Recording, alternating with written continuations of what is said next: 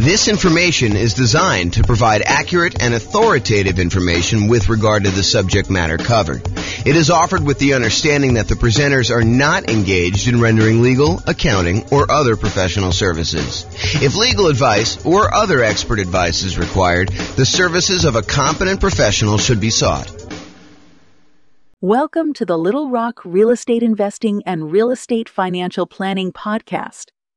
Learn all about investing in real estate in Little Rock, Arkansas, with a combination of real estate financial planning and modeling with numbers specific to Little Rock. Plus, syndicated, more generalized recordings of live and pre-recorded real estate investing classes, not all of them specific to Little Rock. Be sure to stay tuned after the podcast for a message from our sponsors. All right, so real estate investing shocks. I'm James Orr. So how this class came about. So I had a client, real estate brokerage client. They were under contract to buy a new construction property, and they've been under contract for a long time. I'll show you the actual dates in there.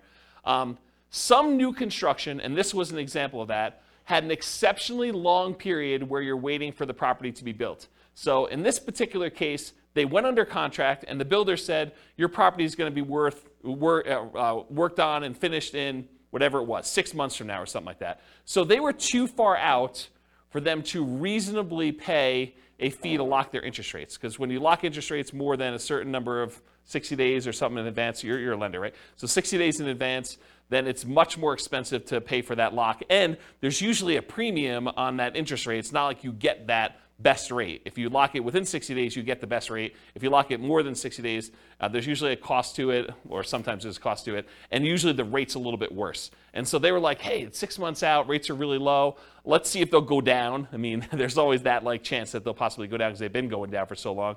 But they did not lock their rate. So what happened was, they got within 60 days of closing. The builder calls on and says, hey, look, we're about 60 days out. You should probably lock your financing at that point. They call up their lender to lock the rate, and they were shocked. They called me almost in distress, hey, we may not be able to buy this property because it's way, way worse than it was. And so that's what we're going to look at. So this is historical interest rates and where they went under contract. So this is going all the way back to probably 1970 or so. You can see rates were at 7.5. They kind of went up in the early 80s to whatever this was, 18.5 or so. Kind of came down all through the 2000s, all through this.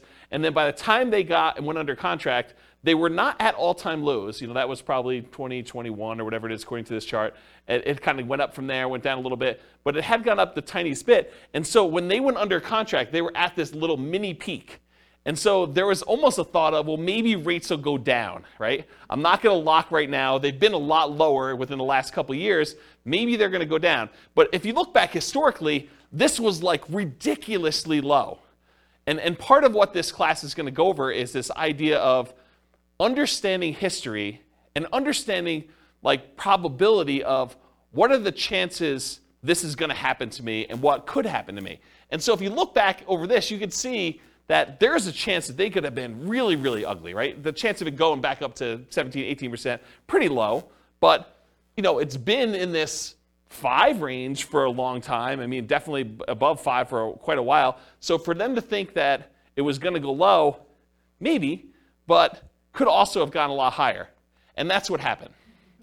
So this is when they went under contract at this little point right here. This is when they were closing. And so you can see the rates had gone up quite a bit beforehand, and the rates were much, much higher. On the next slide, I'll show you what the actual numbers were and the actual dates. But you could just see visually how this happened, right? And how this was a shock to people. And there's a couple people in this room that experience this real time where they had something like this happen. They were about to buy a property. You were living in the property, at least one of you guys were living in the property with an option to buy it, and thought, okay, yeah, I'm just going to live here until my year is up because I'm nomading. And then once my year is up, I'll go qualify for a loan. Everything's going to look amazing. My numbers are perfect. If interest rates stay anywhere near where they are, my numbers are going to be awesome. I'm going to be able to buy this property. It's going to cash flow like crazy. This is going to be perfect. And I love the house. And then this happens. And interest rates go up and you're like, I can't do it, right? I'm really, really close, but it just didn't happen. So that's the hard part. Okay. So here's what happened. the rate changed. It went from about 3.55% on February 3rd, 2022, which is when they went under contract, to 5.78%. So from 3.55 to 5.78% by June 16th, 2022. That was an increase of 2.23 percentage points. So it went from 3.55 and it increased by 2.23 percentage points, or a 62.8% higher interest rate. That's crazy. And that's the shock. So their payment went from, and this is just principal and interest, their payment went from $1,929 per month to about $2,500 per month, an increase of payments of 29.6%. So their payments went up almost a third. If you thought you were going to have close to a break-even cash flow nomading this property after a year or two, but now you're going to be negative $571 per month, that's shocking, right? You were going to go buy a property, you were going to be break-even. You thought, hey, look, if I'm able to get into this thing 5% down and I'm break-even on this thing in a year, that's amazing. And now all of a sudden you do it and you're like, oh, now I'm negative $571 a month, like negative almost $6,000, $7,000 a year. That's pretty insane. And that was the problem. So that's why this class exists, is I wanted to, while this was shocking, I wanted to put some perspective on all of the things that can come up that are shocking about investing in real estate. Because this isn't the only thing that can be shocking to people. But then also to point out that this shouldn't have been like out of nowhere surprise. Yeah, interest rates went up and that was kind of a surprise and stuff. But to understand that interest rates were at all-time lows and that it wasn't unreasonable for them to have gone up. And it wasn't unreasonable for a lot of these other things to happen. And then what I'm going to talk about is, they're not magic bullet solutions, but sort of like, what could you do to mitigate or to eliminate the shocks that could possibly come up? How can we get rid of some of these shocks? And so I'll give you a list of some things, and maybe you'll think of some other ones. It's the first time I ever taught this class, and so it might get better over time. But the idea is to kind of give you a list of the different shocks, and then talk about how we can mitigate and eliminate those things. So this kind of like interest rate moving up, it's not a one-time anomaly. It does happen. And so these are the last 6 times that we had interest rates increase by more than 1% in a relatively short period of time. So back in October 1993 to December 1994, over a 14-month period, there was a rate increase of 2.38 points. So not 2.83% in that it didn't go up 2%, but it went up, from whatever it was to 2.38 percentage points higher than that. Okay, so home prices during that period of time, they went up 3%. So if you're wondering, hey, if these significant increases in interest rates that we've had, do home prices drop? And the answer is no. So historically, in every single one of these cases, the interest rates went up. The home prices went up. So it went up 3% for that period of time. The number of home sales did go down by 11%. So we sold fewer houses during that period as interest rates were rising. We sold fewer of them, but prices were up during that period. From January 1996 to September 1996, over an 8-month period, we saw a 1.2 percentage points increase of rates, and home prices went up 2% during there. Home sales went down 2%, though. So it means we sold less houses, but they went up in value 2%. Yeah, Ben? Was that 2% over that 3-year period, or is that 2% annually? I think this is a 2% increase in home prices during this period. That's what I think it is. I didn't actually go compile the data. I got this, I think, from Freddie Mac's website. Here's the address. You may want to go read like their kind of like the analysis, how they put it together. But my understanding is that it was 2% over that period of time. Yeah. And this wasn't a 3-year period. It was only 8 months. So January 96 through September 96, it only took 8 months for this to happen. And then it was 2% over that period of time. I thought it was 93 and 96. I was just looking at the start date column. Yeah, so this is start to end, start to end, start to end. So this is the period of time that this rate change happened and what happened to home prices and sales during that period. Got it. I was just looking, I wasn't looking at both columns. Yeah. Does that answer the question then, probably? Because I think that's, unless they annualize this, right? Which I think that it's just during that period. But it's possible they could have annualized it for all I know. It didn't say annualized.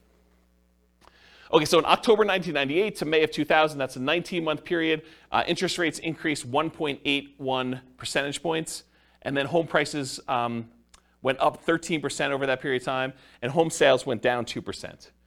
June of 2003 to June 2004, 12-month period, 1.06 rate increase, and 13% increase in home prices, 2% actually increase in home sales during that period. And then June 2005 to July 2006, a 13-month period, 1.18 percentage point increase in the interest rate. Home prices went up by 7%. Home sales went down by 14%. And then November 2012 to December 2013, that was a 13-month period, 1.11 percentage point increase. Home prices went up 11%, and home sales went down 2%. Yeah, go ahead. What's our current one? What's our I don't know because I don't know if it's stopped. So I think that they're waiting for that, but it's a lot because, I mean, even this one. It's like huge compared to Yeah, so our latest one was an increase of 2.23 percentage points, and it was over this period of time at least, right? So February to June. So that's pretty crazy, but it may not be done, and we need to stabilize. I'm not sure how they determine where it stops either because it's sort of arbitrary, to a certain degree. So on average, it was a 13-month period for the interest rate to adjust. The average rate adjustment was 1.46%. Home prices went up on average 8% during those periods, and we saw a decline in home sales by 11%. So, which, if you look at this, right, it's not a shock. I mean, it shouldn't be a shock that this happens, right? It was a shock to them because we weren't thinking about it, and you weren't thinking about it. You went under contract. You're like, oh, maybe they'll go down. Interest rates have been up a little bit from where they were in the bottom. Maybe we'll get lucky and the rates will go down. And we've got, we're far out from this 60-day period, so we'll just wait and see. But then this shows you that we shouldn't really be that concerned. Do you have a question, Austin? I saw you looking. No, I was just speculating. This is a guess. I wouldn't think it would be done currently because there's a potential still another hike coming. So until that, we know if that's going to change anything or not. I wouldn't think that this go around this year would be finalized yet. I wouldn't say finalized. I was just thinking like our current number is bigger than any number on that list. Yeah. And so probably in a year, if it keeps going up, it will be worse. Yeah. That's all I was getting. Maybe it's peak to valley too, right? Yeah. Maybe it's like they look at what the lowest was and the peak and they sort of determine where it was. It's hard to say. It's really hard to say. There's some speculation in the room for the recording about like whether we should use the current one now and whether it's going to continue or not. So we don't know. All right, any questions on this? So the idea though is that this is not like out of nowhere. You should not have known that this could possibly happen. It's happened before, 6 times at least, and maybe not to quite the extreme, but it's not that far off from what we've seen. And we'll have to see what happens. Okay, so here's a quote from Dan Sullivan. Basically, the quote is: if you've got enough money to solve the problem, you don't have the problem. And a lot of the issues that we're going to see are related to if you're willing to spend the money, it's not really an issue, right? If you can afford the difference in the price, the monthly payments, or buy down the interest rate or some combination of their two, it's really not that big of an issue. The challenge is a lot of times we don't want to spend the money or we don't have the money. And so we'll talk a little bit about that. Okay, so this is sort of a weird philosophy I have, and I've never heard someone explain it quite like I'm about to explain it to you. But I heard some slight variations on this. So if you have a variation, I'd be interested to hear about it. But here's this concept for me. If I'm walking down the street and I look down and I notice my shoe is untied, it is not a big deal for me, right? Like, my shoe is untied. Shoes with shoelaces get untied. It's not that big of a deal. So I expect my shoe to become untied because that's what happens. I don't complain to people. I'm not like, hey, guys, did you see this? My shoe, it's untied. It's a real problem. Like, this never happens. Like, it's just crazy. Can you believe this happened to me? I was walking down the street and my shoe got untied. You don't complain to your fellow investors that your shoe is untied. You don't let it remain untied, frozen in fear, unwilling to do what is required to fix it. It's not like, hey, what do I do? Like, my shoe is untied. There's nothing I can do about this. What should I do? This is crazy. It's never happened before. And you don't swear off wearing shoes forever because they've become untied. It's not like, oh, last time I'm ever wearing shoes, this is a big deal. I'm just not wearing shoes anymore. I'm going to go get Velcro. Or I'm going to not wear shoes with shoestrings or something like that. I just bend down, I tie my shoe, and I go on with my life because shoes become untied. And when I use this analogy, it's like you want to get yourself to the point where all the things that we know that can happen with real estate is like your shoe becoming untied. You got to expect it. Interest rates go up. Prices go up and down. Rents go up and down, vacancies happen, roofs go bad, air conditioners go bad, tenants wreck properties, properties values go crazy and they go up and you do really, really well. You sell properties, you make huge profits. I mean, all these things happen, both good and bad in real estate, and they should not be a shock to you. So the same thing happens with real estate investing. These shocks will happen. You should expect them to happen. You don't need to complain to everyone. You know that these things have happened. You should not be frozen in fear when they happen. You should do what is required to resolve the issue, and you should not swear off investing in real estate because they happen. So it's this philosophy of you got to get to the point where mentally it's like your shoe got untied. You got to trivialize it such that, okay, tenant's not paying rent.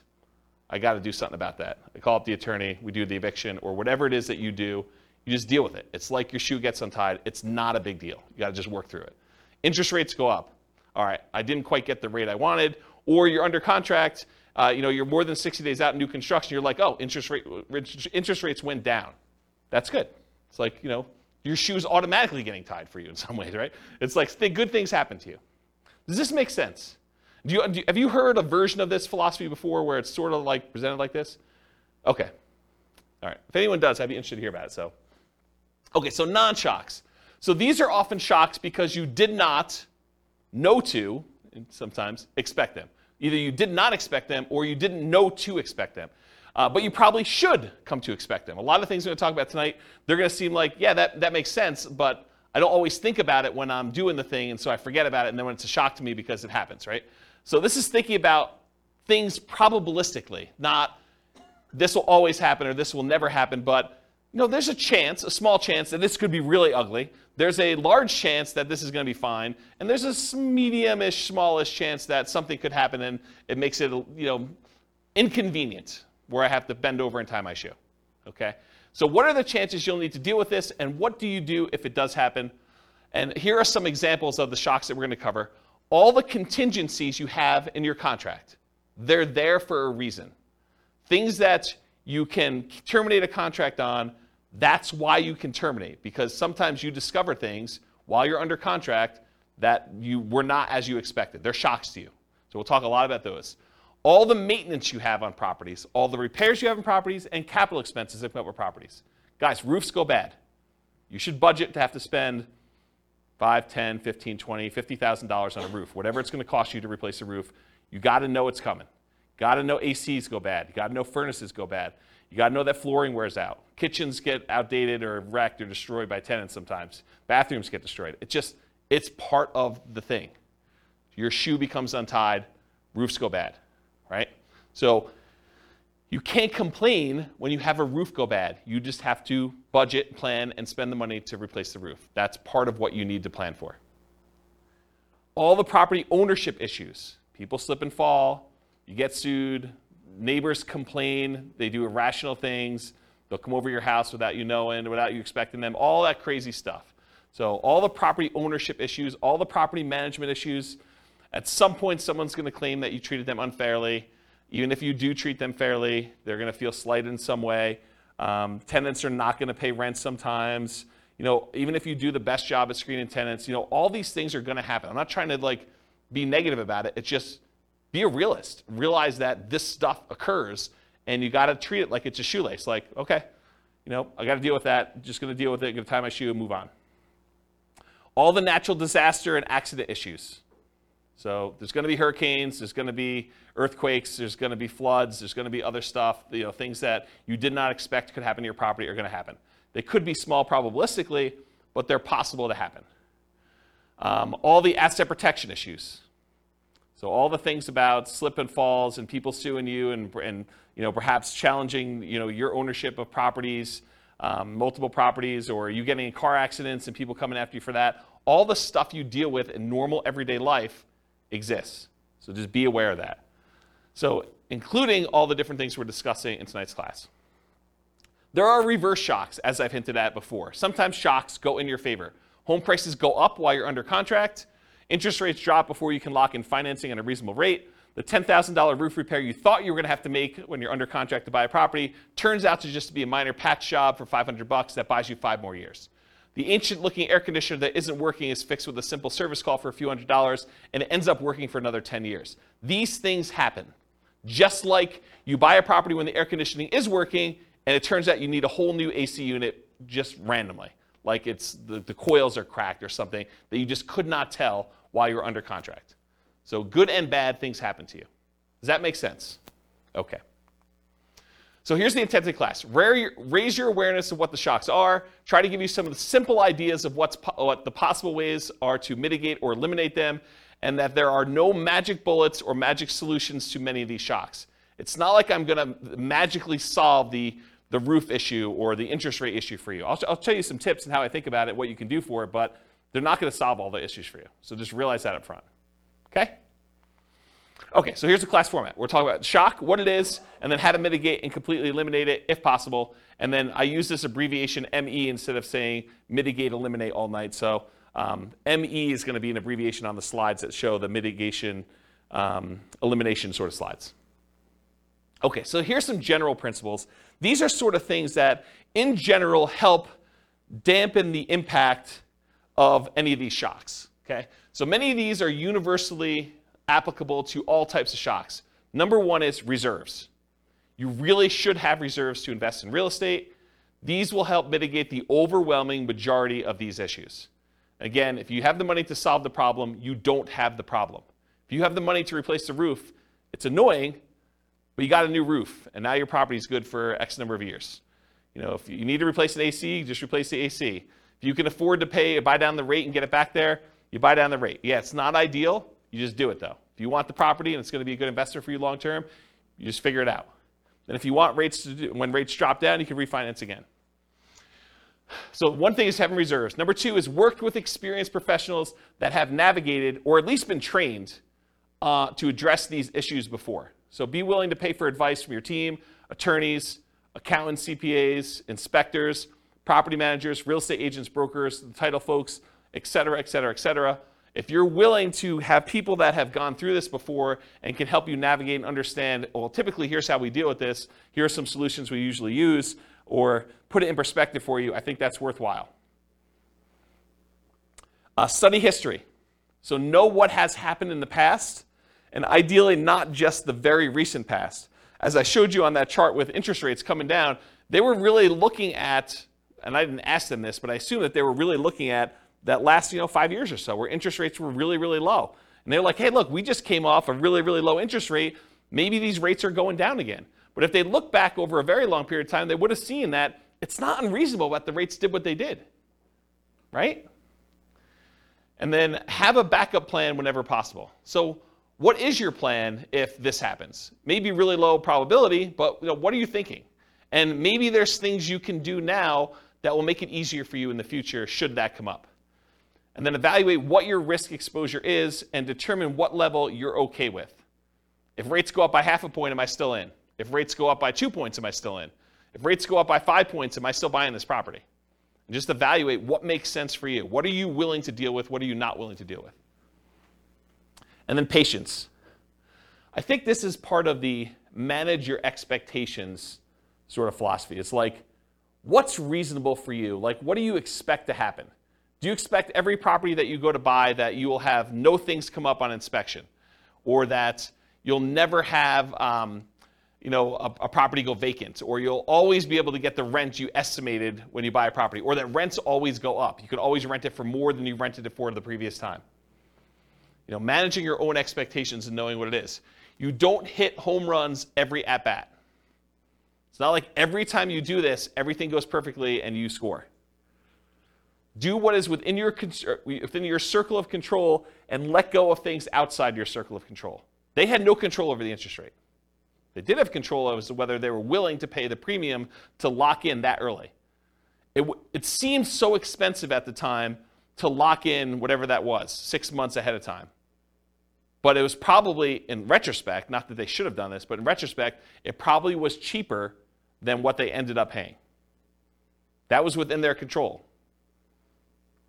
And then remember this concept of expected value. If you've not heard this before, it's a pretty interesting phenomenon. It's kind of like a math way of thinking. If you have aces, you're playing poker, and you've got 2 cards down. If you've got aces and someone else has 2-5 offsuit, you have the odds in your favor if you have aces and they have 2-5. And if you kind of played out an infinite number of hands, more times than not, the aces will win. And so you have an advantage. Your expected value, your expected chance of winning with the aces is much higher than someone who has a 2 and a 5 in their hand. However, can someone who has aces lose? Yes. Yes, they can. So the idea is that they can have the advantage. Everything could be going in their favor, but they could do everything right, but they could still not have things go their way and they could lose. What's crazy to think about sometimes, though, is the 2-5 offsuit can also do everything wrong and still win. Right? They could go and play the hand completely wrong, but the cards that they get dealt in the middle of the table end up being 3, 4, 5. And that's what's hard to understand. So you got to think to yourself, okay, the odds look really good if I do these things for me to win. Not saying I'm guaranteed to win, but they look really, really good. And you got to be careful because sometimes, like with the 2-5 offsuit, you do the wrong thing and you get rewarded. You locked in 6 months earlier and paid the premium, and that seemed like the wrong, it may have even seemed like you were doing the right thing at the time, and maybe that ended up not being the right thing. And you could still end up that being correct if you had interest rates go up by 2.65%, over that period of time too. Okay. Any questions on patience? Cool. So I'm going to go over some different groups, the stuff before you buy a property, the stuff when you're under contract, the stuff post-closing once you own a property, some things specific to selling, and some extras. I think there's only one extra that I've gotten here. So that's the groups we're going to do. So let's go over before you buy. And some of these, once I go over 1 or 2 of them, they're similar enough, we're going to be like, okay, we already know that. All right, so you're out looking for a property to buy. You find an amazing one. You want to put in an offer, and maybe even do put in an offer, but you find out there are multiple offers. This could be a shock to you. If you've never been in a market where you have multiple offers on a property, or you've never bought a property before and realized that the really popular, very desirable properties sometimes get more than one person bidding on it, you may not be ready for this. Anyone who's kind of been buying a property in the last 2 years has been like, oh yeah, multiple offers here, we see 20 of them. But if you're brand new, you haven't seen that, could be a shock to you. If you are looking for the best of the best properties, why would it surprise you that other people also like that property and wanted to? So it should not be a shock. So here's the mitigate or eliminate thing with multiple offers. If you are willing to compete, make strong offers that have the best chance of getting accepted. And I have a slide coming up from a class I did called the 10 tips to get offers accepted in hot markets. I'll kind of give you the 10 tips, but if you really want the 2-hour version of that, go watch that class. And then the next thing when you're doing multiple offers is work with a professional who understands multiple offers and can give you some tips for doing it. And again, you're not going to win every one of them. It's just impossible. If you have 20 offers on a property, which is an extreme case for really, really hot markets, 19 of them don't get it. And then know your market. Sometimes it makes sense to make a strong offer right away with short deadlines to avoid competing offers. You go see a property, you're like, okay, this one's really, really good. I definitely want this. I have a feeling it's going to get multiple offers on it. So I'm going to come in hot tonight, make an offer, tell them I need an answer by 9 a.m. tomorrow. And you come in really strong with your offer. It has to be so compelling that they're not willing to wait to see what other people are willing to do. And so that could be a strategy. Or sometimes it makes sense to wait, let all the other people show it, let them put in their offers, and then have your agent call the other agent and say, hey, what does my guy really wants it, what does my guy need to do in order to get this one accepted? What do they need to beat? And they can tell them, go ask your seller, because sometimes you're not supposed to give away that information without permission from your seller, but go ask your seller, say, look, if you want the best offer, I'm willing to come in and make it happen. You just need to tell me what that number is. And so there's an incentive for the seller to tell you what number it needs to be. And it is impossible to always know which one of those options to go with. You can't know whether you should come in early, or you can't know if you should wait, because there's maybe some agents or some sellers that are like, if it's a reasonable offer, I just want it, I want to get it done with. And sometimes it's like, I want what's happening at the end. Okay? Can't see? All right, cool. So 10 tips to get offers accepted in hot markets. So this is from a 2-hour class I did of the same title. And I'm just going to really quickly run through the list, but go watch this class if you want details. And we're sort of post-hot market as I teach this, but it could come back later, and then you definitely want to go review that class. So number 1, 10 tips, price. So improve on your price. Number 2, be willing to make up an appraisal gap. So if the property doesn't appraise, be willing to make up any difference or to completely waive that you need an appraisal at all. Number 3, use escalation clauses. So sometimes you'll want to say, I'll go $5,000 above the next highest offer. So you can actually use an escalation clause to increase your offer price to that. Number 4, call the seller's broker and find out what the seller wants in their offer to make sure you can match as many things as possible so that the seller gets what they want. Sometimes it's not always about price. A lot of times it's about price, but sometimes it's timing, or I really don't want to move the pool table, or I really don't want to do an FHA loan. As long as it's conventional, I'm fine. I've got concerns that it won't go FHA or VA or whatever it is. So you got to find out what the seller wants. You do that by calling the seller's broker. Have your lender call and verify and tell the seller's agent that you are qualified, you're going to close on the loan, that you're good to go. And make sure you have the best ideal loan for getting the job done, one that's going to be easy for that property to sell with.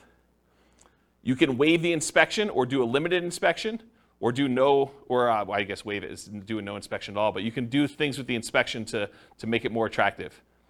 You can look at what's happening in the neighborhood to make sure you understand what you're going to need to do in order to get that offer accepted. If all the properties in the neighborhood are selling for 10% above asking price and you're coming in at list price, it's going to be hard for you to get that offer accepted. Earnest money. So you could increase how much earnest money you're putting up with a deal. I think that signals some strength. You could also make your earnest money non-refundable so that if you don't close for any reason, you don't get it back. That's a stronger offer than saying, I've got these contingencies, and if I can't get my loan or the inspection comes back weird or something else happens, then I'm going to get my earnest money back. That leaves the seller in a little bit less secure position. No conditional sales, so you do not need to sell your property before you buy this property.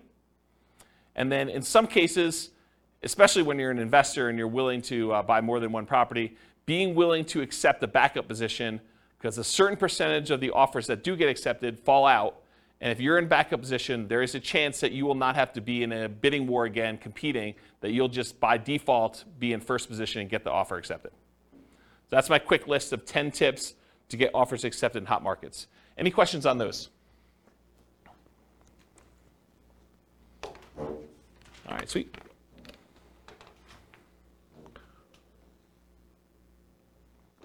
All right, cash offers. So you're making offers where you're getting loans to purchase the property, but you keep getting beat out by cash offers. For some people, this is a shock. They're like, hey, look, I'm offering $10,000, $20,000, $30,000 over asking price, or maybe you're just asking full price. Whatever it is, you're making really strong offers, but they're not accepting your offers. You're like, what do I need to do? I offered $30,000 above asking price, and you wait 30 days and you see the property close and it didn't sell for $30,000 above asking price, but you were getting a loan and the person that bought it paid cash. So you're seeing that you're being beaten out by cash offers. What do you do about that? That's a shock for some people, by the way. They're like, why is this happening? It's frustrating. So same stuff for getting offers accepted in hot markets. Do as much of that as you can. You might also evaluate whether you're willing to pay the cost to use a service that allows you to make cash offers. There are services you could pay a fee to where you can then come in and they buy it cash and then you actually refinance out of it for some form. They'll vary a little bit depending on how they're structured, but that's the basic idea. Are you willing to pay the premium to make it a cash offer? Then maybe you don't need to go $30,000 over. Maybe you just need to pay 2 points or 3 points on a cash offer deal. Okay? Any questions on this? All right, limited accessibility.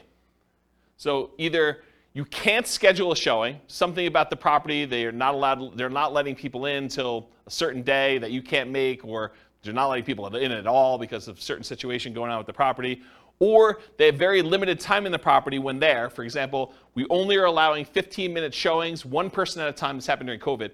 15-minute showings at a time. We can only have one person in the property at a time at all. And we're only doing showings between noon and 4 o'clock when someone's able to take the dog and they're not at work. And so there's a really limited time, and you only have 15 minutes in the property because there's like people booked directly behind you, and everything is packed.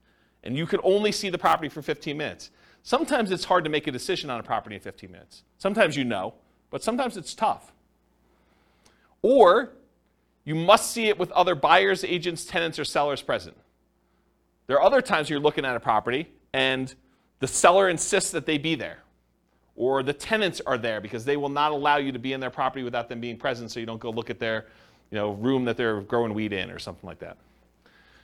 Or there are other buyers there. It's an open house, and that's the only time you can see the property, the only time they're showing the property. Or there are other agents there. Or, especially with multifamily properties, this happens quite a bit, you can't see all the units before making an offer. They'll tell you, you can see unit 1 and unit 7. Unit 1 is just like units 1 through 6. Unit 7 is just like units 7 through 15. But you only see 2 units. The other ones are in different condition. Some better, some worse. But you can only see 2 before you make an offer. So that can be problematic.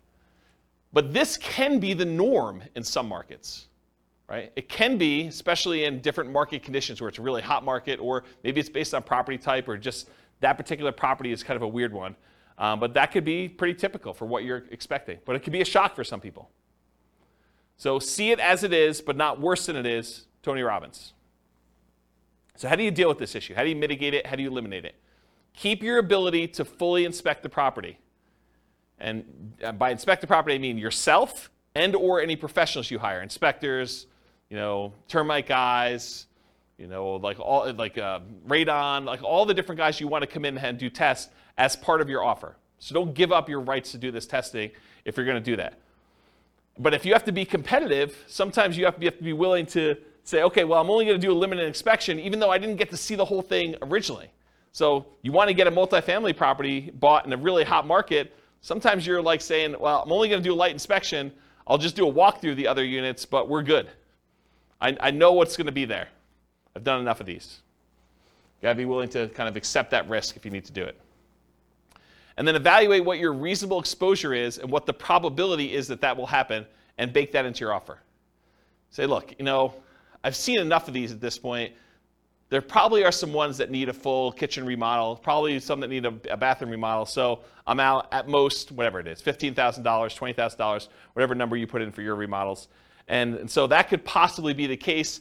And I can't imagine every single one of them is going to be like that. So let's say half of them are. And so you could say, there's probably a X% chance that that's the case. So I'll go ahead and bake that into my offer. I know that I'm going to possibly have to come out of this. If it's better than that, great. If it's worse than that, yeah, I got a little worse of a deal. Okay? Any questions on limited accessibility? All right, not having all the information. So you're wanting to make a decision, whether you're going to make an offer or not, but you don't have all the information you need. Maybe you're missing HOA docs to be able to tell if you can use it as a rental, or that you could park your RV, or put a little ADU, additional accessory dwelling unit back there. Maybe you're missing solid rent comps. You're just unable to get rental comps for this particular property. You really want to call your property manager. They're not open until Monday. It's Friday night. You're looking at this property. You just can't get it to make a decision. Or maybe you're missing property financials. This happens all the time with multifamily properties. You want to get financials for the property. They're like, yeah, you'll get them when you go under contract, but we're still preparing them and I don't have them. And we already have 14 people looking at the property in the next 2 days. Got to make a decision. You're missing info on the condition of parts of the property you're unable to see. Snow is on the roof, tenants in one or more of the units. It's a hoarder house. You can't see past all the boxes and garbage. There's times when you will not have the information you need in order to make a decision. So how do you deal with, how do you mitigate or eliminate this lack of information? It's rare that you'll have all the information you need up front, especially with multifamily properties. You need to move forward to get more information, like going under contract, but keeping key contingencies. So if you're like, look, I really want to see the financials, well, make your offer, subject to you getting these financials and being able to terminate the contract if you can't get them. And again, you got to weigh this. If you ask for so many contingencies, it may make your offer weak and you may not get it to begin with. So you got to balance this act of, hey, look, I'm making an offer. I'm not demanding that I have the financials, but I really want to see them. But I'm moving forward regardless of what they are. And then you make your decision based on that. And sometimes doing things like what I just suggested of moving forward, but getting the information later, comes at a cost. Paying for an inspection, paying for an appraisal, paying for professional opinion or advice on a property that you may ultimately not end up buying. That's part of the buying process. You're going to pay some of those costs, and sometimes you're not going to end up buying the property. And sometimes you buy with incomplete or sometimes inaccurate information. So sometimes you buy a property and you never get the information from the seller. You're guessing. It's incomplete history. Or sometimes they give you information and it's wrong. They tell you, yeah, the HOA allows RV parking here. and you come to find out that that was not correct. Or Airbnbs. That's another good example. All right, so try to evaluate what risk you're likely to have and what risk you might have and decide if you're willing to take that or not. In some cases, you might be risking the cost of inspections, the cost of appraisals, and or your earnest money. Most contracts are going to be written as what we call earnest money contracts, which means if you don't perform, you and the seller agree, if you don't perform buying the property, that you and the seller agree that they get to keep your earnest money as liquidated damages for you not being able to perform. So if you put up $5,000 as earnest money, and for some reason you're unable or unwilling to perform and buy that property, they keep the $5,000, and that's what their reward is for you not performing. However, there are some versions of the contract where you could check a box or you could write it differently, and it becomes specific performance, which means you and the seller agree that if you don't buy the property, they will sue you and force you to buy the property or force you to pay damages. And it's not just $5,000. Okay? So the risk is if you have a specific performance contract and you don't perform, then you could have a lot more responsibility or obligations to the seller than whatever you put up as earnest money. So from a seller's perspective, if you offer them a contract that's specific performance, that may encourage them that you're really serious and that you're willing to perform, but it comes at a pretty significant risk to you. So depending on how it's written, it may be more than just the cost of the inspection or the appraisal and your earnest money if things really go south and you have to terminate or give up on the purchasing of the property. It may be that you're forced to buy it, and then you got to deal with whatever issues that made you not want to buy it to begin with, and then maybe you sell it or maybe you keep it. Okay? Any questions on this lack of information? And that does apply to like more than just this. Like if you're trying to terminate a contract and it's specific performance or earnest money, it's not limited to this one idea. It's just in general. I just finally got to it. Does that make sense, everybody? Okay, cool. Is this helpful for folks? Okay. All right, so we covered all the stuff for before you're under contract. Let's talk about being under contract. Changing interest rates. That's what started this class, especially with long closing windows like new construction. It could also be you choose not to lock for some reason. You know, you end up with a 60-day closing because that's more convenient to the seller. And so you say, that's great. And you're like, hey, look, we got an election coming up. I think rates are going to drop after this election. And so I'm going to not lock. Because once I lock in, that's it. So you're like, I'm going to wait. All right, let's see how that goes. Maybe you're not sure of the lender you're going to use. You know, that may be a reason why you're not going to lock. You're calling to say, hey, look, I got calls out to 4 different lenders. I want to find out what's going on. You do this over the weekend, or you do this where there's a Fed, you know, as like a hearing or whatever they do where they kind of announce what's going on, and they usually announce that they're going to raise rates or lower rates, and it just happens to be over the time when you're shopping all your different lenders. Or maybe you're required to switch lenders while under contract and have to relock. You go under contract, you think you're going to use a lender, they get a little farther into your file and they realize, hey, we can't do your loan. You've got XYZ problem, and you know our underwriter's saying no, even though they should be saying yes. Or we have an overlay that prevents us from doing these types of loans. Or you need to go to a special lender to deal with this. Or I'm not qualified to do this special situation you've got going on. And they say you got to go to another lender. And now rates are different. All these things can come up. So changing interest rate, what do you do to mitigate or eliminate this? You consider locking rates as soon as possible. You consider paying the extra fee to lock farther out. They could have paid the fee and got a higher rate. And I think a lot of times, if you look back historically, a lot of times that would not have been worthwhile. They would have ended up not really gaining from that. In this case, it would have been worthwhile, but we didn't know that. It's hard to tell in advance. Some builders may offer long-term locks or incentivized financing when you go under contract. So it could be an incentive of the builder. You know, you go under contract today, you can lock in your rate with our builder lender, and it's good through when you close. That's just part of our program. Beware of variable rate loans, adjustable rate mortgages, and loans with balloons. So adjustable rate mortgages are mortgages where the interest rate can change. A lot of times they're fixed for 2 years or 5 years or whatever it is. And then after that, they can adjust. Sometimes they adjust once and they're fixed for another 5 years. Sometimes they adjust every month. Sometimes they adjust every 6 months. Sometimes they adjust every year. Depends on which version of the adjustable rate mortgage you have. And then loans with balloons. A balloon on a loan means you're going to pay on a loan for 10 years or 20 years. And at the end of the balloon period, then the entire balance of the loan is then due. So you might be paying as if it's a 30-year loan, but it has a 10-year balloon, so the payments look like you're going to pay off the loan in 30 years, but by the time you get to year 10, they're like, okay, you now owe $300,000 of this $400,000 loan. We want the full $300,000 in full on year 10. And then you got to either refinance or pay the $300,000 and get out of there. And not every lender will automatically refinance your loan. Sometimes you may have to change loans. Sometimes the interest rates change significantly between that 10-year point and the other 10-year point. So it could be a real problem for you to get out of there at that point. So anytime you take on a variable rate loan or a loan with a balloon, this opts you in to additional potential shocks in the future. If you get a 30-year fixed rate loan or a 15-year fixed rate loan where the entire loan is paid off, it's amortized over that period, 15 years or 30 years or 20 years or 40 years, whatever it is for you. Most common is 30. But if you get a fully amortizing loan, you opt out of this additional risk.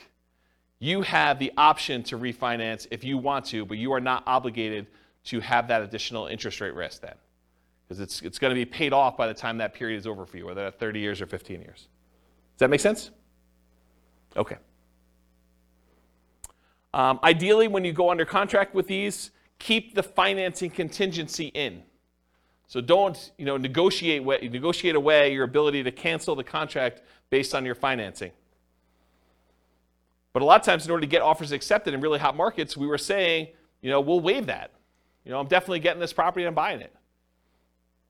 And something I don't have in my written down here, but it just occurred to me, sometimes with new construction, we will pay a whole bunch of money that is non-refundable upfront in upgrades that if we cancel for any reason, including the interest rates change or financing changes, we're out that money.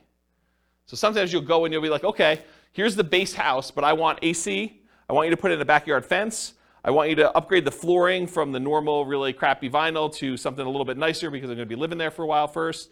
And I want you to put in a refrigerator and everything else. So we'll be like, okay, great. We're totally willing to do that. It'll cost you this amount of money.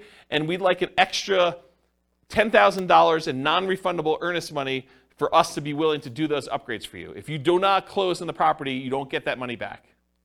That's pretty common. Okay? So realize if you cancel now because interest rates went up, then you're out that additional money. So it could be a lot more than just regular earnest money. So getting back to this point, ideally keep your financing contingency in your contract so that if this does happen, then you're minimizing how much you spent up to that point to be able to get out of it if you decide you do not want to move forward.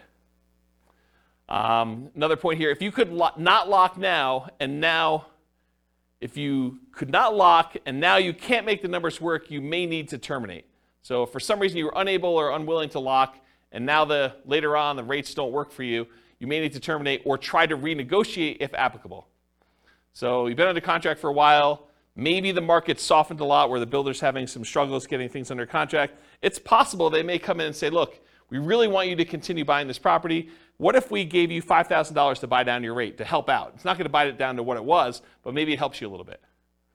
Maybe you negotiate that. Or maybe it's with a seller who's like, look, the market's very different than when you went under contract with me. I really want you to close this thing out because I'm going to buy something else. I've already got 1031 things picked out, or maybe I'm moved and I've already bought my new property, but I really need to get this thing sold. How about I knock off $5,000, or I pay $5,000 in seller concessions to help buy down your rate or something? You couldn't renegotiate if it's possible to do that. Of course, if you do cancel for some reason, you might be at the cost of any inspections you did, any appraisal money you spent at that point to get the appraisal done, any earnest money if you're outside of your ability to cancel without getting your earnest money back, and maybe some other out-of-pocket costs. Beware of specific performance contracts, as we discussed before, where you are telling them that you guarantee that you're buying the property, otherwise they can sue you to perform and force you to buy or force you to pay damages. Any questions on this? A general question not Yeah. related to this. Yep. But what's the average amount of time for a new construction to be completed in Fort Collins area? It varies. So it depends on the builder and how backlogged they are. Some builders will actually build spec homes where they're building them in advance and you could buy it within 30 days. And then other builders are such that they have not broke ground yet on the property, and other ones they're in different stages where they say, look, these 5, we've already dug foundations and they're going to framing. These are already framed. And so depending on which one of those you buy could be a different time. And some of the other ones where they haven't dug ground yet, it could be like, hey, we're going to get to this one, but it's in phase 2, and phase 2 is not going to start for 3 months, and then it's going to be 6 months from when we actually do that. So it could be really long time. Right. But you would still only get 60 days for lock-in rate for the loans. That's correct. A lot of times you are limited to how far out you can lock unless you're willing to accept a higher interest rate or pay a fee, or both. Got it. Yep. Yeah, so there's trade-offs when you're doing this. Do you pick one that's going to be ready in 30 or 60 days and think that, I want that? Or is there something really special about this lot that you really want this one and you don't like the models they have on the lots that are there? Maybe it faces the wrong direction for you. Maybe it's only a couple of bedrooms, or maybe, the prices are different. I mean, there's all sorts of variations as to why you might wait. So it's really tricky. Okay. That make sense? Yeah. All right, cool. Any questions on this? Sweet.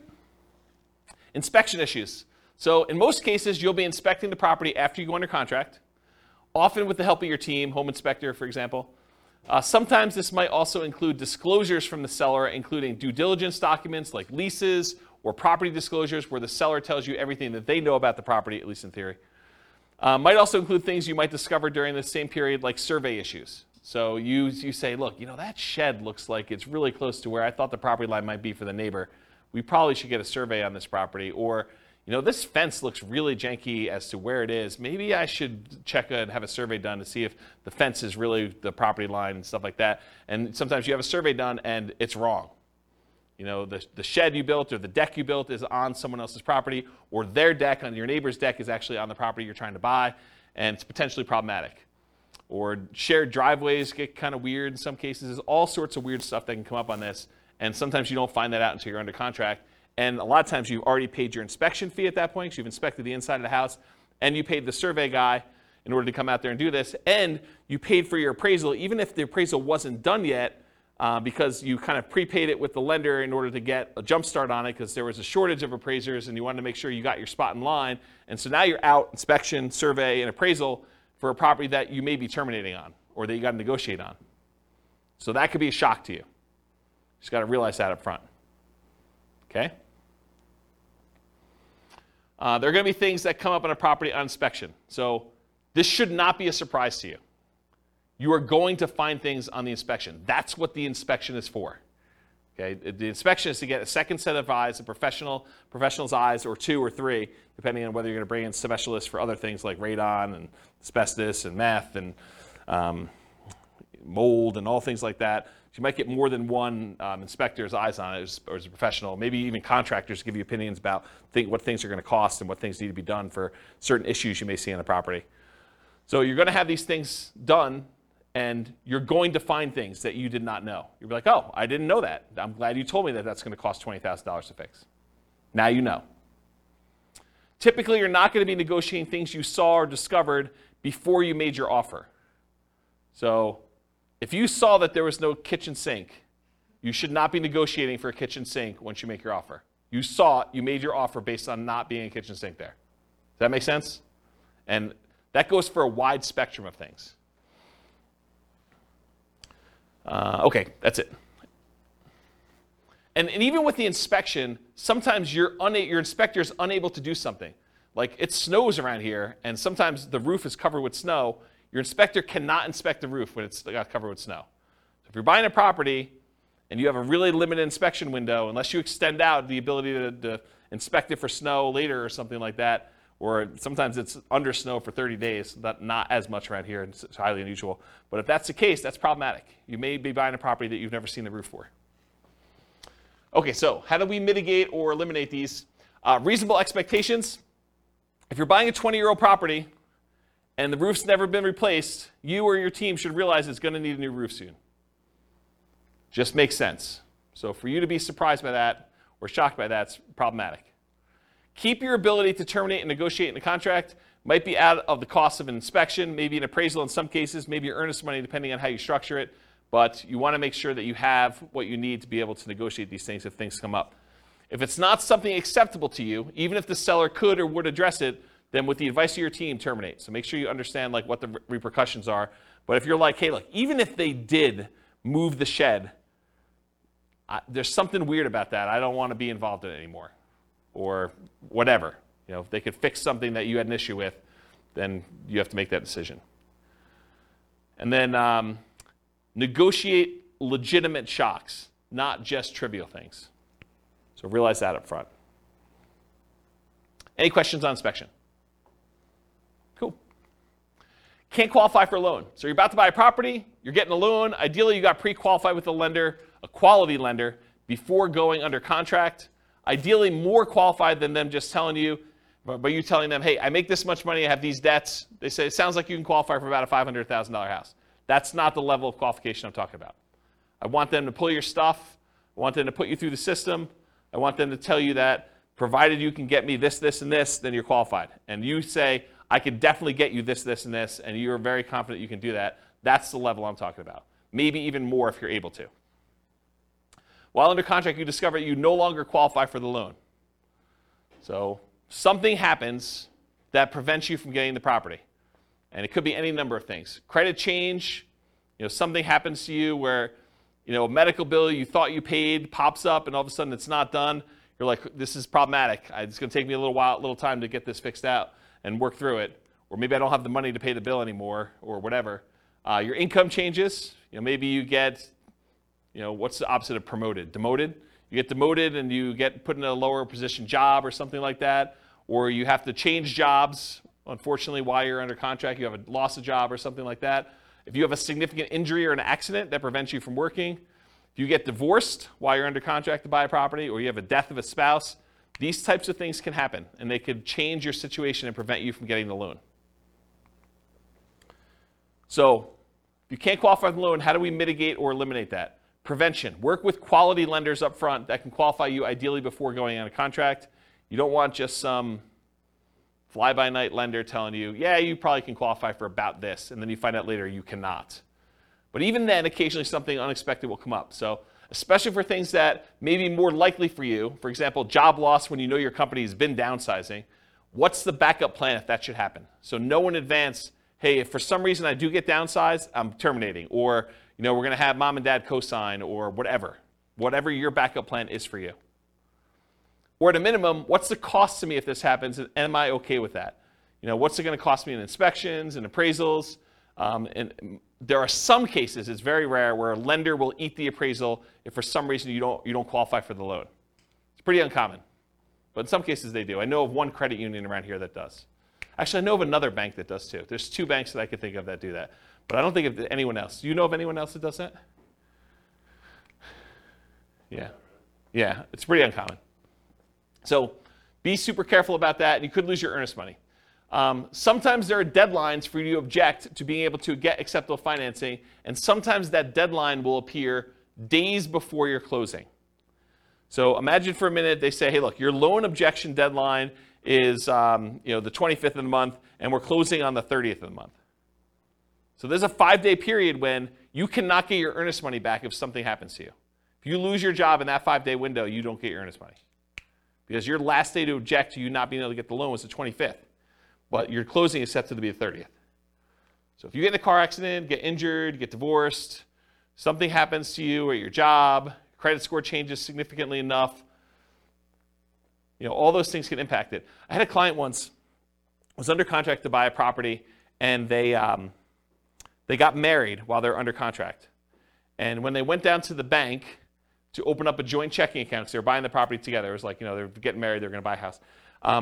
Went down to the bank to open up a joint checking account, and the banker, very innocently, and to help them, I'm sure, said, would you like overdraft protection on your checking account? They're like, yeah, that sounds good. Let's do overdraft protection. So they went and did that. They opened up, by getting overdraft protection, they opened up a new line of credit. It changed their credit score enough where they barely qualified for the loan because it actually gave them a hit to their credit score. So be super careful. Talked about that. All right, cool. So what happens if you can't get insurance on a property?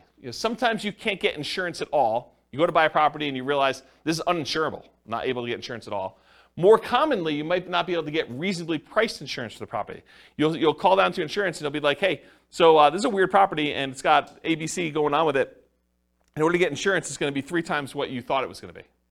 You're like, whoa, that is expensive. So be aware that that can happen. Sometimes properties are in flood zones, and you might not know they're in a flood zone. It's not like there's water on the ground in flood zones all the time, right? It's flood zones because it occasionally gets flooded. So flood insurance can be expensive. It might be more expensive than you thought it was going to be based on location, age, composition, history, something like that. So be aware. Another one on here is fire. Fire? There's a lot of places that will not insure homes because of what they're considered in terms of property. Like if you were in Netherlands or other areas, it can be really hard to insure. So they could not insure them because they're in some type of fire area where like forest fire or something like that? Yeah. Yeah, that's kind of what I was thinking about location, but yes. Yep. Yeah, so how do you mitigate or eliminate this risk of can't get insurance? You can check with your insurance agent before you make an offer. I'm not sure I would go to that extreme, but you could. I mean, that's one way to mitigate or eliminate it. Sometimes you still run into the unexpected, though. They give you a quote, think it's something, then when they finally formally submit it, something weird comes up. Most lenders require insurance if you're getting a loan, so are you willing or able to buy the property for cash if you can't get insurance on the property? And is it that good of a deal? You could also try alternate insurance providers, other insurance agents, especially ones that do more unusual policies. So I had a property once that I personally bought, and I don't remember the details. This was probably 20 years ago at this point. But there was some really weird thing where I was unable to get insurance on it, and I had to go to like one of these really obscure insurance agents to get the policy on it. And it was a little bit more expensive. It wasn't that bad. It was probably like 50% more than what I was expecting it to be. It wasn't a deal killer, but it was unexpected. It was unusual. So realize you might need to go to some weird insurance company to do that. Won't appraise. You're under contract to buy a property at a certain price. You hire and you pay for an appraisal. Usually you've already had your inspection and pay for that as well at this point. You might also have committed to other expenses, like paying for a moving truck and or storage units because you're getting ready to move. Maybe you close with the buyer who is purchasing your property that you were living in, and now you're living in a hotel with friends waiting for this house to close, and you get to the end and it doesn't appraise. So the property is not appraised for what you're under contract to buy it for. What do? You could negotiate with the seller to try to come to terms with an acceptable price for both of you. And it depends on the status of the market and whether they had 19 other offers behind you as to whether or not they're willing to negotiate that.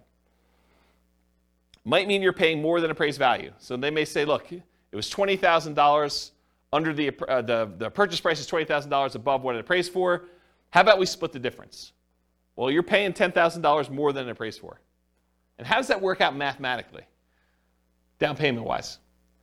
You got to come up with the 5% or 10% or 20% or 25% of whatever the appraised value is, plus the difference. So if you agree that you're going to pay $10,000 above appraised value with the seller, you got to come up with 25%, if you're buying it as investment property as an example, of the appraised value plus the $10K more. Are you willing to do that? Are you able to do that? And if you can still terminate based on appraisal, you might be able to get your earnest money back. If you're like, hey, look, I don't want to buy this property because it appraised for $30,000 less than what we're under contract for, so I think I want to cancel.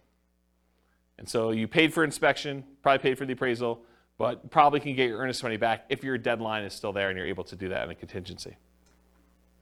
Yeah? Can you also get another appraisal? In some cases, you may be able to get another appraisal.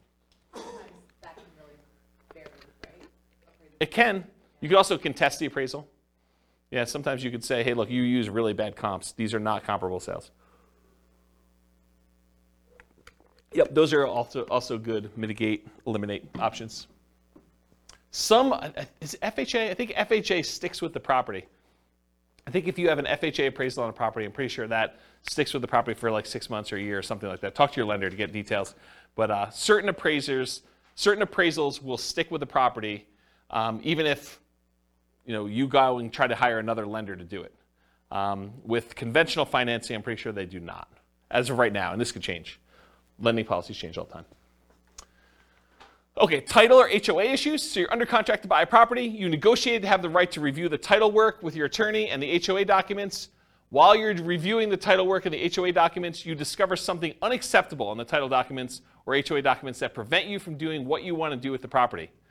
For example, having an RV or being able to do short-term rentals or being able to have rentals at all or something like that. Or that you feel could impact you when you got to resell the property later. So maybe it's not something you're worried about, but you're like, hey, that's going to be a problem because this property is sort of built for X, and it turns out you can't do X with it based on something in title or something in the HOA documents or something like that. So something comes up where you're unwilling to do this. As a side note, this is like one of my little weird pet peeves. Is your real estate agent competent to review title work for you? Are they trained on how to review your title work and tell you what is going on with it, whether there's a problem in there or not? The answer is no. We do not get trained on title work. Title work is an attorney type thing. It's a legal thing. So your real estate agent is not qualified. So you should not rely on your real estate agent to review your title work. All right, so how do you deal with, mitigate, and eliminate title HOA issues? So in some cases, the seller could do something to solve the issue. You can negotiate with the seller to try to come up with terms that are acceptable to you to fix or mitigate the issue. For example, if you thought you were going to be able to park an RV on the property, but the HOA says you can't, then would you be okay with an X dollar discount instead? That could be a possible solution.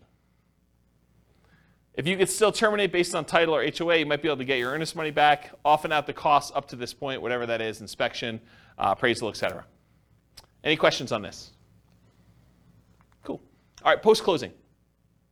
What if you can't get rent? Can't get the rent you thought you were going to get? You bought a property with the intention of renting it, traditional buy and hold, short-term rental, nomad, whatever it was. You now own the property. You've already gone through closing, everything you've got in hand, but you can't quite get the rent you thought you were going to be able to get. That's a shock, right? I thought I was going to get $2,000 a month. Can't get it. Maybe it's $1,800. Maybe it's $1,500. Lower than expected. The market's softer than expected. Maybe you just, fewer people applying. Maybe it's poor time of year. You've got a property and you're trying to rent it over Christmas. You closed right after Thanksgiving, and now you're trying to rent the property between Thanksgiving and Christmas. Good luck. It's a soft time of year. You get poor feedback from the previous tenants or guests. Maybe you got really bad ratings on Airbnb for that. Maybe you got, there's a new website comes on where tenants get to rate the quality of the properties, or maybe that exists in your marketplace, and you got really bad reviews.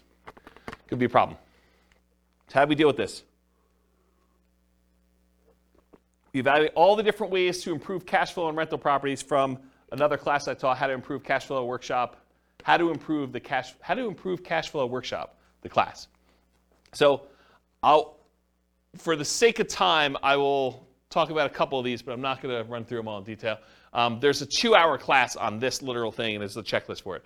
But things like subdividing your property into multiple units to get more rent than you thought you were going to get, renting upstairs and downstairs separately as an example, renting by the bedroom or bed, rent parts separately like garage, community pool, RV parking, RV and backyard, add services like high-speed internet. That's not interest, it should be internet.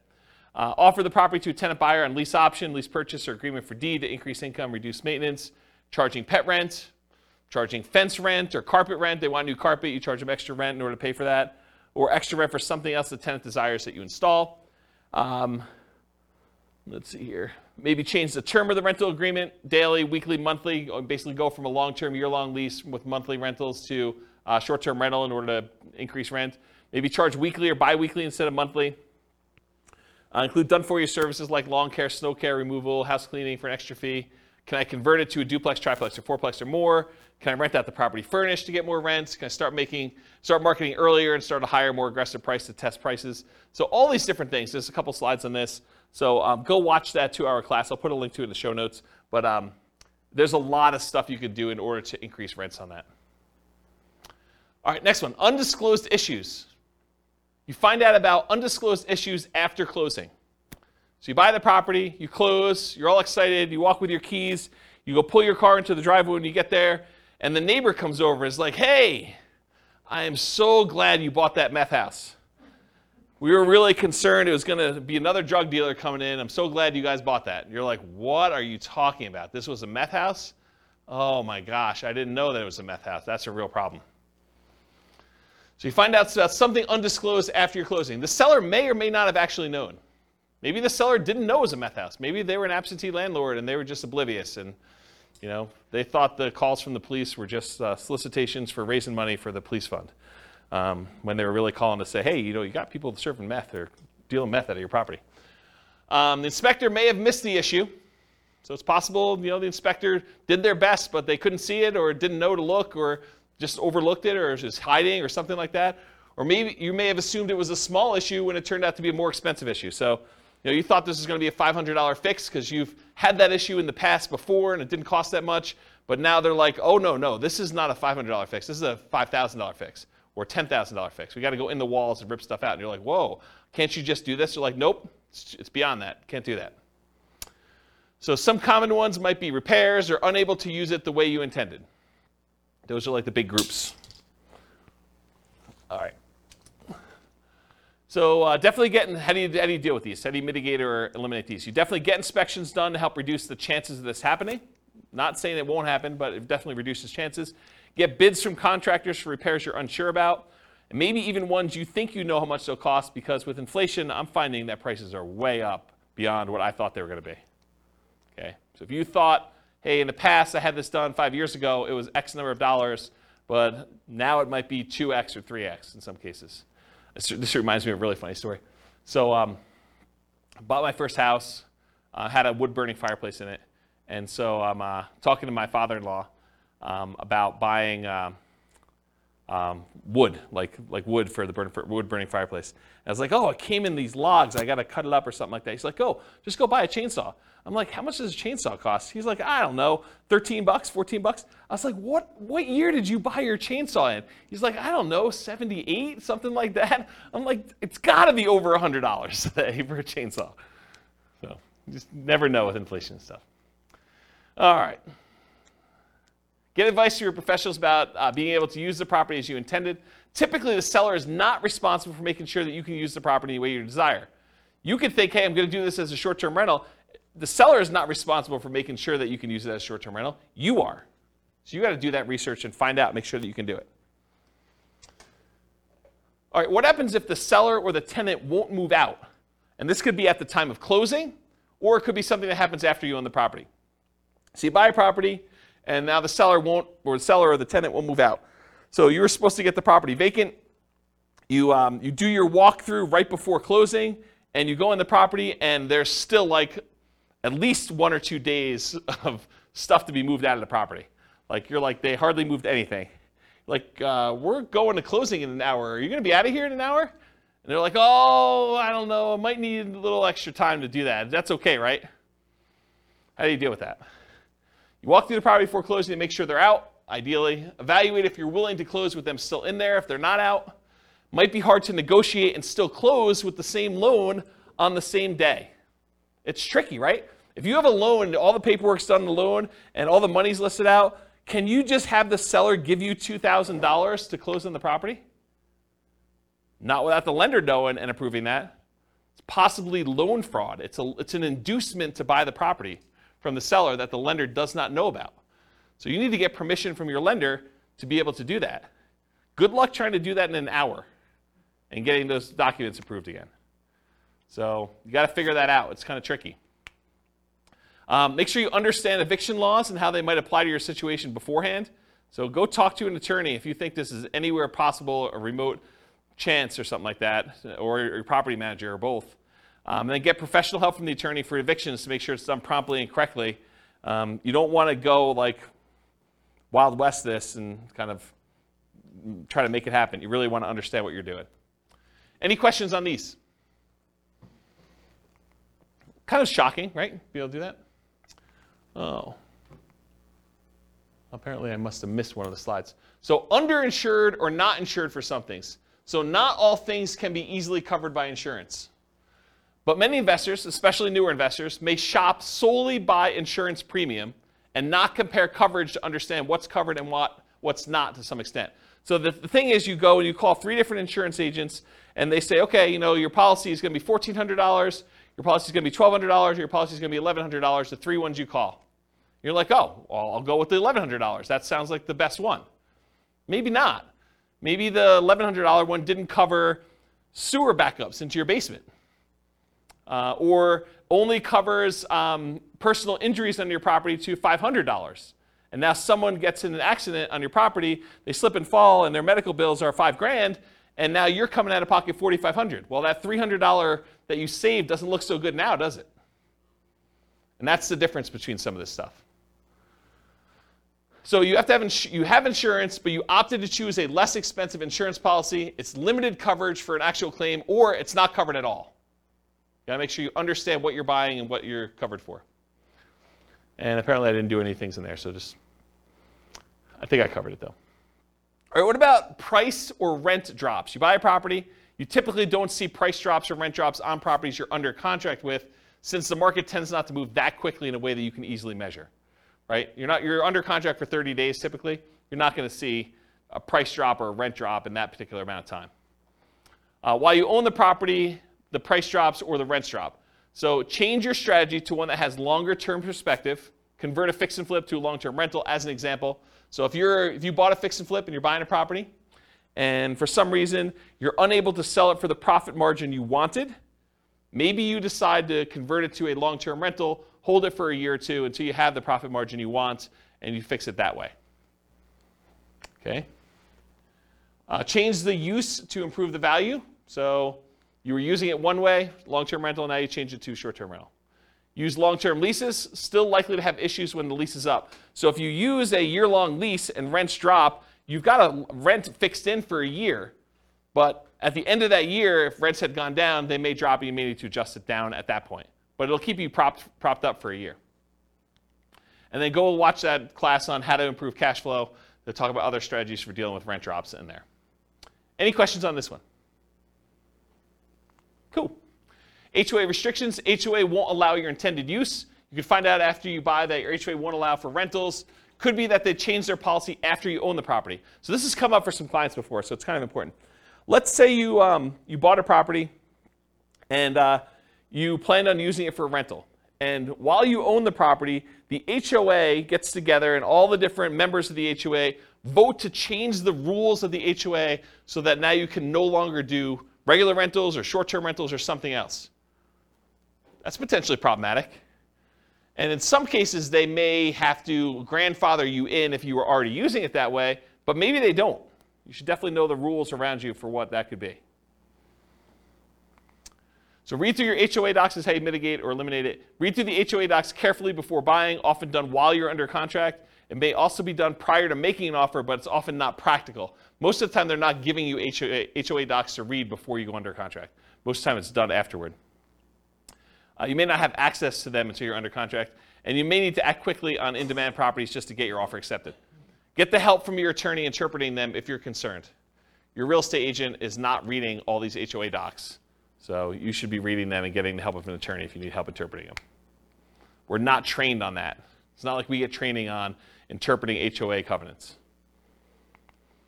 What about loan call due? Oh, this is an interesting one. I put some slides I've never put in a presentation before here, so this will be interesting for you guys.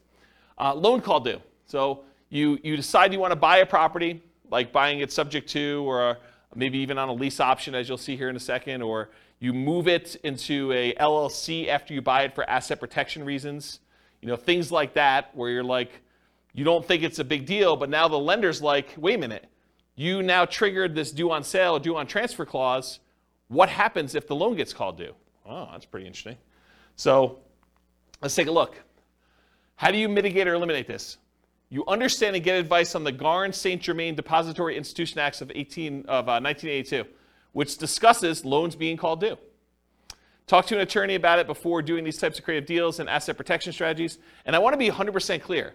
I'm specifically talking about buying properties creatively, where the seller leaves their loan in place and you take ownership of the property. Buying the property subject to the existing financing, or where the seller has the loan existing in place and you agree with the seller to wrap the financing where they get part of the payment and then part of the underlying loan is paid. Or, and this is the part where you really need to pay attention, or you own a property, you got the loan, and you decide to move the property into an LLC. Okay? So have a backup plan, be able to pay off the property, refinance, or bring it in to partner or refinance. So that's one of the things to do. Now I'm going to talk to you about the Garn-St. Germain Depository Institution Act of 1982. There's a link on here with this on here, but since you guys are not going to go read it, I'm going to explain it to you, okay? Because I want you to understand what this covers and what this doesn't. So this is 12 U.S. Code 1701 J3, preemption of due on sale prohibitions. This is all about due on sale clauses. Definitions. For the purposes of Section 1, the term due on sale clause means a contract provision which authorizes the lender at its option, they can do it or not do it, to declare due and payable sums secured by the lender's security instrument if all or any part of the property or any interest therein securing the real property loan is sold or transferred without the lender's prior written consent.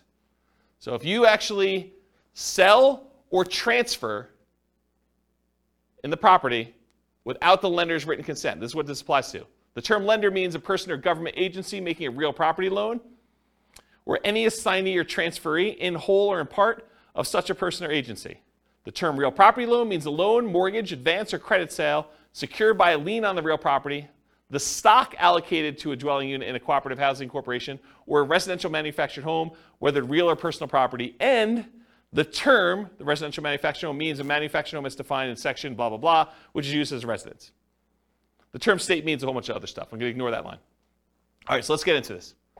The loan contract and terms governing execution or enforcement of due on sale options and rights and remedies of lenders and borrowers, assumptions of loan rates, section 1, notwithstanding any provision in the constitutional laws of any state or the contrary, a lender may, subject to subsection C, enter into or enforce a contract containing a due on sale with respect to a real property loan. So they can enforce this.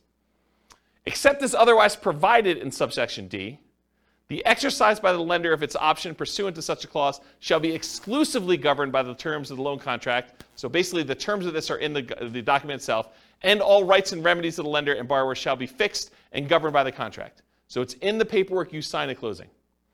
In the exercise of its option under a due on sale clause, a lender is encouraged to permit an assumption of real property loan at the existing contract rate or at a rate which is at or below the average between the contract and market rates, and nothing in this section shall be interpreted to prohibit such assumption. So basically what they're saying is, hey, if you're taking a property over subject to, the lender is encouraged, according to the law, to permit you to assume the loan at a rate that is at or lower than what it is. Okay? They don't have to, though, but they're encouraged to. All right. There's a bunch of stuff in here. I'm going to see where I want to start reading. I'm going to skip some stuff. So it talks about the dates that these come into play, basically any stuff before 1982, which is no longer really relevant. So I'm going to skip that part. It says respective properties originated in national banks or credit unions. That's what it applies to. Does not apply to, it does apply when they have successors or transferees. So here's something interesting.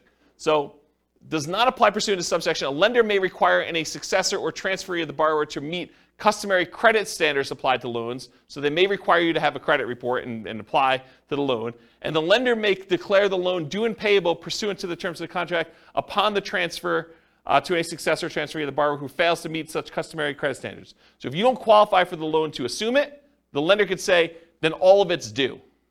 That's their solution. A lender may not exercise its option pursuant to a due on sale clause in the case of transfer of real property, which is subject to this subsection where the transfer occurred prior to that date. I probably didn't need to read that one. Okay, that's good. Here we go, though. This is where it gets really crazy. Okay, here's where the exceptions are. Exemption of specified transfers or dispositions. Have you guys ever heard this concept? Like, if you're going to go buy a property subject to, or you're going to move something to an LLC, as long as you kind of do it into a trust, everything's good to go, right? We're going to see about that. All right, so the lender may not exercise its option pursuant to the due on sale clause upon 1, the creation of a lien or other encumbrance subordinate to the lender's security instrument, which does not relate to a transfer of rights of the other occupancy of the property. So if you get another loan on the property, you get a second mortgage, does not trigger due on sale. 2, the creation of a purchase money security instrument for household appliances. You get a loan to buy household appliances, does not trigger due on sale. A transfer by device, descent, or operation of law on the death of a joint tenant or tenant by its entirety. Someone dies, they transfer ownership of the property, that's exempt. The granting of a leasehold interest of 3 years or less. If you rent the property for 3 years or less, that does not trigger the due on sale clause. However, I'm going to continue reading. Not containing an option to purchase. If you do a lease with an option, that triggers the due on sale clause. Says it right here. If you do a lease option, it triggers the due on sale clause. A transfer to a relative resulting from the death of a borrower. So you die, you want to give it to your kids, that's cool. Doesn't trigger the due on sale. Transfer where the spouse or children of the borrower become an owner of the property. That does not trigger the due on sale clause. A transfer resulting from a decree of a dissolution of marriage, legal separation agreement, or from an incidental property settlement agreement by which the spouse of the borrower becomes an owner of the property. You get divorced, one owner owns it, or something related to that, doesn't trigger it. A transfer into an inter vivos trust. This is the one we were talking about, right? A transfer into an inter vivos trust in which the borrower is and remains a beneficiary, and which does not relate to a transfer of rights of occupancy in the property. So yes, if you transfer into a trust where the seller still is the beneficiary of the trust, that does not trigger the due on transfer clause. But what does? You transfer into a trust, and then that trust's beneficiary is someone other than the original seller, the original owner of the property, that does trigger it. Any other transfer or disposition described in regulations prescribed by the Federal Home Loan Bank Board. Isn't that crazy? Now you've read it. Now you know. Doesn't that just dissolve all asset protection? Yes, right? So here's the thing. So the question was, does that just dissolve all asset protection? It's super interesting to think about. Because if they transfer ownership to another entity, because an LLC is another entity, that is by design what the LLC is set up for. It's not you. You are not that LLC. You're trying to set up a legal entity that is not you. So if you transfer it from you to an LLC, you have transferred ownership. Right? So what does that mean? It means that the seller can choose at their option do due on sale. The lender can, yes. It's not, they're not obligated to, and you don't see this happening very often, but I want you to understand from a shock perspective, because this is the class for it, right? That, hey, if you have a property you transfer to an LLC that you got a regular, like, conventional loan on and had a due on transfer clause, and you do this, don't be surprised that it could get called due, right? That's the point. And doing a lease with an option agreement could also trigger it. Doing a lease for more than 3 years could trigger it. Right? A 3-year term. That's what it said. Crazy. I see some confused looks. Is this like the first time you've ever heard this? No, can you negotiate with can you tell your, I mean, I guess my question is, do you just tell your lender, or do you just hope it doesn't happen? The question is, can you tell your lender? I mean, what do you do? You just hope for the best. I think the correct answer to this one is you need to talk to your attorney. And you need to have your attorney explain to you the risk. And I suspect, I'm not an attorney, not giving you legal advice, I suspect most attorneys would say, this never happens, move it into an LLC, it's not a big deal. But you've read it now. I'm not making stuff up. I wouldn't write it like that to just arbitrarily make something up for you. This is like from, where is it, Cornell Law. The address is on there. www.law.cornell.edu/US code/text/12/1701J-3. Go look it up yourself. You can read the code directly from their website. This is it. Okay? So, I'm not going to read this last page because it's not germane. But you guys now see what the issues are. Okay? So when you see it online, it's not a big deal, blah, blah, blah. Now you know kind of like you're playing in this gray space and you understand it all. All right, so selling. Any questions on that? I kind of abruptly ended, but surprise! You guys got to learn about due on sale clause. Shock. Whatever it is there. Interesting, right? It's kind of fascinating. So I knew you guys would never go read it, so I wanted to read it to you. It's this gray area of, do I really read you a code, like law code in a class? And you guys are like, ah. But then there's some really interesting things that you have to like, you wait for it. It's like, okay, the build-up's there, but where's he going with this craziness? Well, this is where I was going. Okay, so selling. What if you're selling and you get no offers? That's a shock for a lot of people, especially when you're used to getting 20 offers. You're trying to sell your property, you're marketing it or hired a professional market for you, and you're not getting offers on it. So how do you mitigate or eliminate that? Increase your marketing, improve the desirability of your property, and I define that as change the price, improve the price in some form or another, improve the condition of the property, make it more desirable for them to want to buy it, or improve the terms or financing available for the property. Those are really the three levers you can pull, right? You can increase exposure, get more people looking at it, and hopefully you find the one that wants to buy it. You can change the price to attract more people to it. You can change the quality of the property itself, or you could change the terms upon which you're selling it, or the financing is another way of saying that. So you could bribe them to get better financing. If they couldn't afford the $2,000 a month P&I payment, you could pay $5,000 to buy down their interest rate. Now it's $1,900. Now it looks more attractive. That type of idea. Any questions on this? Buyer backs out. You're trying to sell a property. You got a buyer on the hook. They're under contract to buy the property with you. What happens if they don't go through with it? Marketed property for sale, find a buyer, the buyer backs out. So mitigate or eliminate this.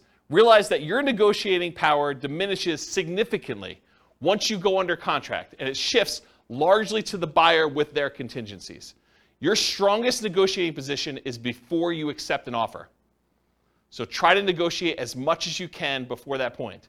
You lose a ton of power once the buyer goes under contract and they have all their normal contingencies in the contract. Then the power shifts to them.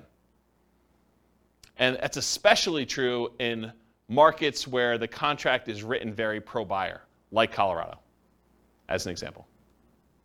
In some markets and market conditions, a property falling out of contract can stigmatize the property for some future buyers. They say to you, what was wrong that this buyer fell out? Why is the property back on the market? What's going on with it? And so you have a stigmatized property. Now, if you have 19 other offers behind the one that you accepted, that's less of a deal. But if it's a soft market, it's a much bigger deal. Make sure buyers are qualified and able to perform before going under contract. Do as much of your checking before you accept. Call their lender. Verify that they can actually get their loan. Verify that they're a strong buyer. Try to feel out the, see if you can read between the lines in the paperwork as if they're going to be a pain in the butt and ask for a ton of things on inspection or be really nitpicky about stuff or, like if a buyer comes in, and this is going to sound horrible, but if a buyer comes in and in the additional provisions, they list out 14 other things they want you to do as part of you accepting their offer, that's a sign that you're going to have some interesting challenges with that buyer, right? You just know that's not normal. You're not usually seeing that. Seller to sweep the garden of the extra leaves before I take possession. Okay, you're sort of telegraphing, I'm a troublesome buyer. I've got some demands. And in some markets, you may still choose to accept that offer because you don't have anyone else. But got to realize that going in. All right, any questions on this? All right, conditional transaction chains. So the buyer's offer is contingent on them selling their home. Usually, but not always, the buyer's property is already under contract. So in some cases, a buyer goes out, they find your property, the one that they love, and they're like, I didn't know that I was going to find the property that I love the first time out. We were going to list our property for sale in the spring, but we really love your property. Will you go under contract with us now so that I could buy your property, and we will have our property on the market in a week? That happens.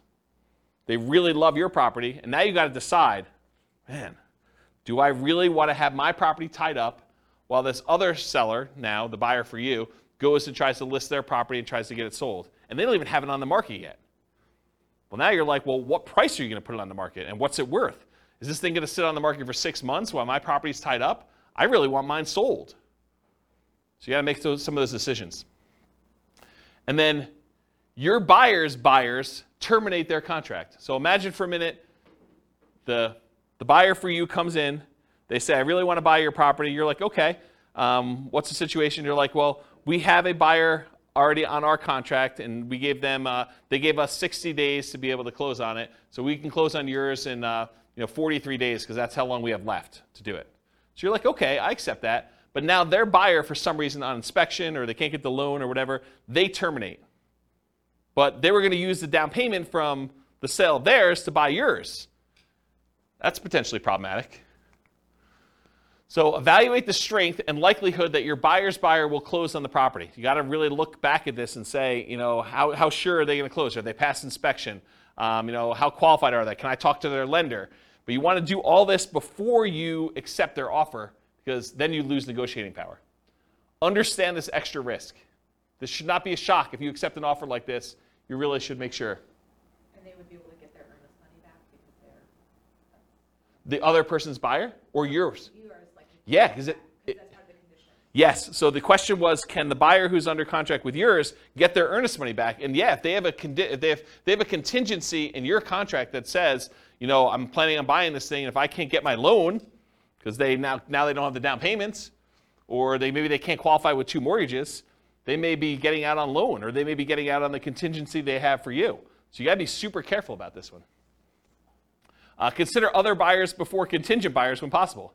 If you've got 2 buyers interested in your property, you may want to pick the one that doesn't have a contingency, even if it's not as good in some other areas, because this is a pretty big risk, in my opinion. Try to eliminate this contingency as early as possible. Or it might be very difficult to do this, and it might be really difficult to do this, but maybe negotiate compensation if their buyer fails to perform and they terminate on you. Say, look, I'm willing to wait and work with you, but if this current buyer fails, you need to put up an extra $2,000 hard, because I'm making decisions that's going to cost me more money in order to hold this property and have it off the market for you, because I got to move out in preparation for you buying this one, and I got to go buy something else. Maybe you then go under contract on something else, and it's problematic for you. So the time to negotiate this is when they're hottest, when they're most excited about going under contract in your property, not after you get them under contract and they thought, I won, right? You want to do this before you sign and do it. You want to negotiate these things. But it can be really hard to negotiate, really, really hard, especially if you don't have anyone else interested in yours, right? It's really hard for you to say, oh, we don't have anyone else. Why don't we just accept this one? And the thinking is, if they don't buy it, we'll just, someone else will come along. We'll keep it available for showings, and maybe someone will come along and do it. But the chance of someone coming along and being in a backup position is relatively small. Not a lot of people are wanting to shop properties that are already under contract in some form, unless the market's hot. Then they might. Okay, any questions on this? Cool. Extras. So I put one here about 1031 exchange issues. If you're trying to compete a 1031 tax-deferred exchange, you might be trying to buy a replacement property or to sell a property that you've already selected a replacement property for. So you're like, hey, look, I really want to buy this new building. I'll have to go sell my old building in order to be able to 1031 exchange into this new one, and I'm trying to work that out and the timing of it. It's higher stakes in a lot of cases because there can be significant tax consequences for you. It's not just all the other stuff we've been talking about. It's all the other stuff we've been talking about, plus now you might have to pay taxes on something that you didn't think you'd have to do. And it's capital gains tax and depreciation recapture tax if it's a rental for whatever period of time you held it, plus if you have any rollover from previous 1031 exchanges. So it can be something that shocks you. Sometimes it's an issue with timing, especially with new construction. You try to buy a new construction property as one of the properties you're 1031 exchanging out of, and for some reason the builder delays. The contractor's there, or there's construction delays or supply line delays or something like that. You thought I was going to easily be able to do this, and now you're pushing up against a deadline, or maybe you're over the deadline. Sometimes it is an issue with inspection, appraisal, or other contingency where you're like, I really don't want to proceed with this because I've got this other stuff going on. So how do we mitigate or eliminate this? Get a contingency on your replacement that the sale must go through, or you can cancel and get your earnest money back. So when you're about to go buy something else, tell them, I'm doing a 1031 exchange. If my other one doesn't close, I'm not buying this one. And I want that contingency up and through as far out as I can get it, right? So that you know, or at least as far out as the other one's supposed to close. Maybe more if you can. Carefully consider your replacement property or properties. Make sure that you evaluate those as the probability of being able to buy those, and whether they look like they're definitely going through, or this kind of iffy one, or whatever you got going on there. And work closely with your 1031 exchange intermediary, the company you hire to do the 1031 exchange, to discuss what this looks like if things fall apart. Either your buy side or your sell side or whatever. Make sure you have those conversations to understand how they usually deal with it. This is like that expert advice sort of thing, right? And then make sure you have a backup plan. Because some of the consequences for this can be huge. If you owned a property for a long time, it's appreciated a lot. Tax bill could be pretty significant for these. So we're not just talking like, I got a I got to pay $500 extra a month on a rental property because the interest rate went up. This can be order of magnitude higher. Orders of magnitude higher, right? All right, any questions on this? Otherwise, I'm going to do conclusion. So, most of these shocks, if you think about the shocks we went through tonight, right? Should you anticipate most of these? Is there anything in there that's really a surprise? No, once I told you what they were like, yeah, I mean, this makes a lot of sense. They should be anticipated. You should see them. You should understand that these are likely to happen. Now, what probability? What's the chance of them happening? Could be really small, could be very common, right? So you got to understand like where we are with that. But getting professional advice and guidance and having reserves can help mitigate most, if not all, that we're likely to experience. Can you see that why having reserves can just say, okay, yeah, that's annoying, but if I want to do it, I'm still going to do it because it's just a little bit more money. And sometimes it's just money at different times, like the roof. It's not like you didn't have to do a roof. It's like you know a roof's coming. It's just now I had to do it at a time that was inconvenient for me. Study history to better understand what can happen.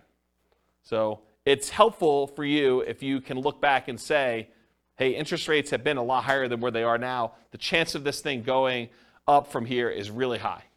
And knowing that that's a real risk for you. Okay. Any questions?